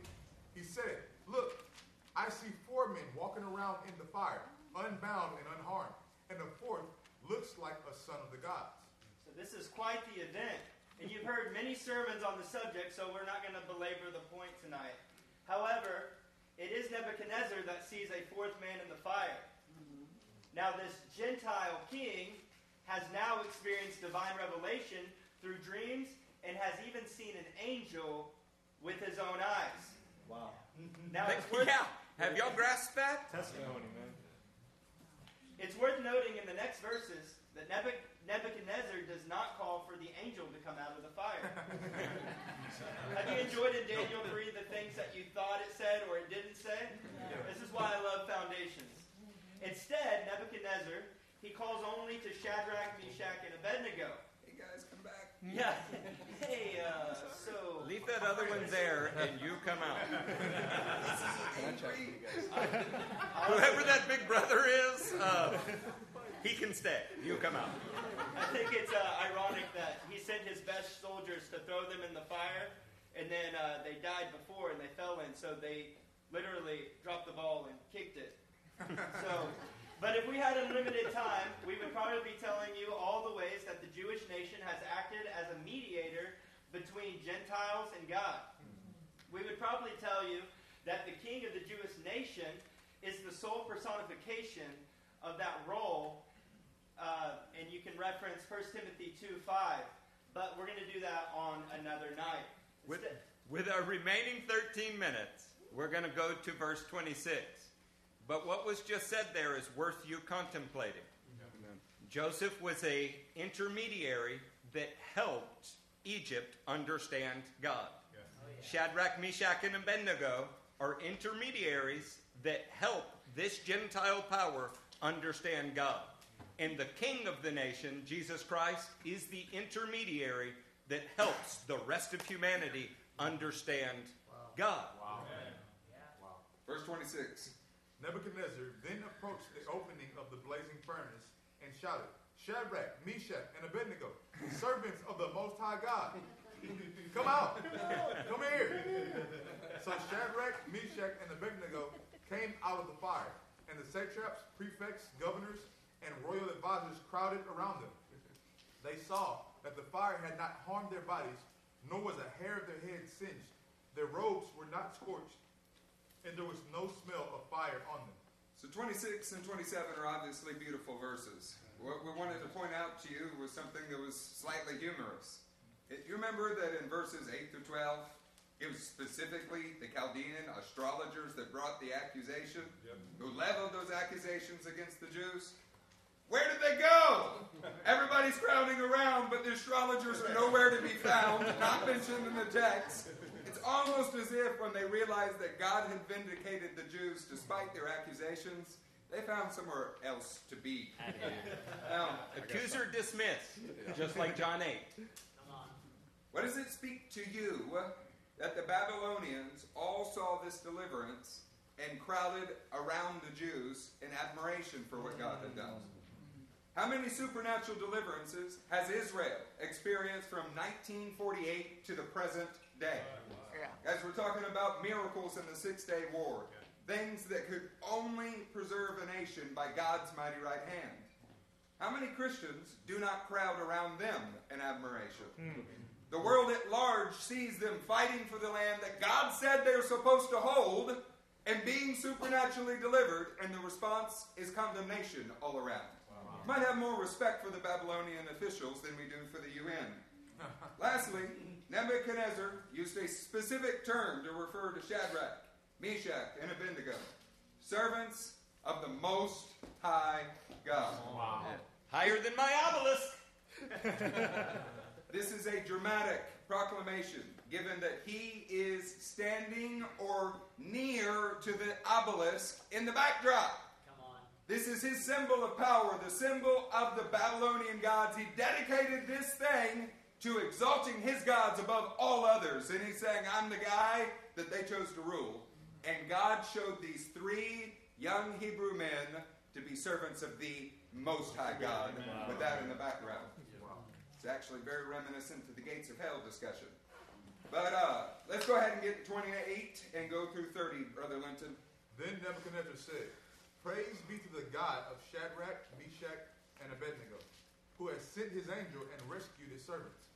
They trusted in him and defied the king's command and were willing to give up their lives rather than serve or worship any god except their own God. Do you hear that reiterated here? The core issue was whatever they were being asked to do did constitute worship of Babylonian gods. And Nebuchadnezzar said so and respects them for not doing it after he sees God is with them. Therefore, I decree that the people of any nation or language who say anything against the God of Shadrach, Meshach, and Abednego be cut into pieces, and their houses turned into piles of rubble. For no other God can save in this way. Then the king promoted Shadrach, Meshach, and Abednego in the province of Babylon. This really has to be frustrating to those that were jealous of their position, because after their attack, they're raised even higher. Okay. The standout stars of this chapter are the three Jewish men who honored their God by honoring what the Tanakh says. They did it in the most difficult circumstances and were an extraordinary witness to the world around them. The chapter ends in almost exactly the same way as chapter 2, where the circumstances were different but equally lethal. And yet, a Jewish remnant acted honorably and was an extraordinary witness to the Gentile world. If you haven't noticed it yet, this book, Daniel, is about Israel becoming all that Adonai has destined Israel to become. We are strengthened. We are encouraged by Daniel, Hananiah, Azariah, and Mishael, because they show us what is possible for Jewish men who love the Tanakh. The writer of Hebrews, well, he lifted these men as an example for all time of what faithfulness is. Hebrews 11:34 has the phrase, they quenched the fury of the flames. What other story could the writer of Hebrews be talking about other than this one? He also said their weaknesses were turned to strength. Amen. These are not supermen. They're ordinary men that love an extraordinary God because of an extraordinary book. What message does that speak to you? And our final thoughts, Justin is going to have a unique twist on Philippians 1, 18 through 28, or at least selected portions of it. I would like you to imagine that this is Daniel writing to Shadrach, Meshach, and Abednego. So Daniel, in the palace, writing to Shadrach, Meshach, and Abednego in the provincial areas. Yes, and I will continue to rejoice, for I know that through your prayers and the help given by the Spirit of Jesus Christ, what has happened to me will turn out for my deliverance. I eagerly expect and hope that I will in no way be ashamed, but will have sufficient courage, so that now, as always, Christ will be exalted in my body, whether by life or by death. For to me, to live is Christ, and to die is gain.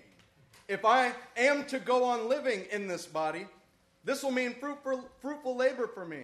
Yet what shall I choose? I do not know. I am torn between the two. I desire to depart and be with the Messiah, which is better by far. But it is more necessary for you that I remain in the body. Convinced of this, I know that I will remain. And I will continue with all of you for your progress and joy in the faith, so that through my being with you again, your joy in Christ Jesus will overflow on account of me. Now, as we hit verse 27, imagine it as Daniel speaking to Shadrach, Meshach, and one bad Negro. I knew I was going to do it again. whatever happens, conduct yourselves in a manner worthy of the gospel of Christ. Then whether I come and see you or only hear about you in my absence, I will know that you stand firm in one spirit, contending as one man for the faith of the gospel, without being frightened in any way by those who oppose you. This is a sign to them that they will be destroyed and that you will be saved, and that by God. Isn't that an interesting thought? That Daniel could have written words exactly like that to his three friends, who did exactly that. Yeah. But then the fact remains, it wasn't Daniel. It was Paul. And he wasn't writing to Shadrach, Meshach, and Abednego. He's writing to you.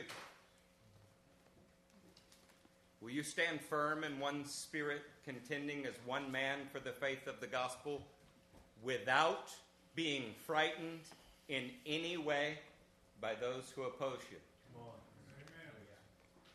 Men like Hananiah and Azariah and Mishael and Daniel did it a long time before you even knew there was a God. And you're strengthened by their examples. And you are filled with the Almighty Spirit of holiness from God. So should more or less be required of you? More. Pastors? Stand to your feet with us tonight.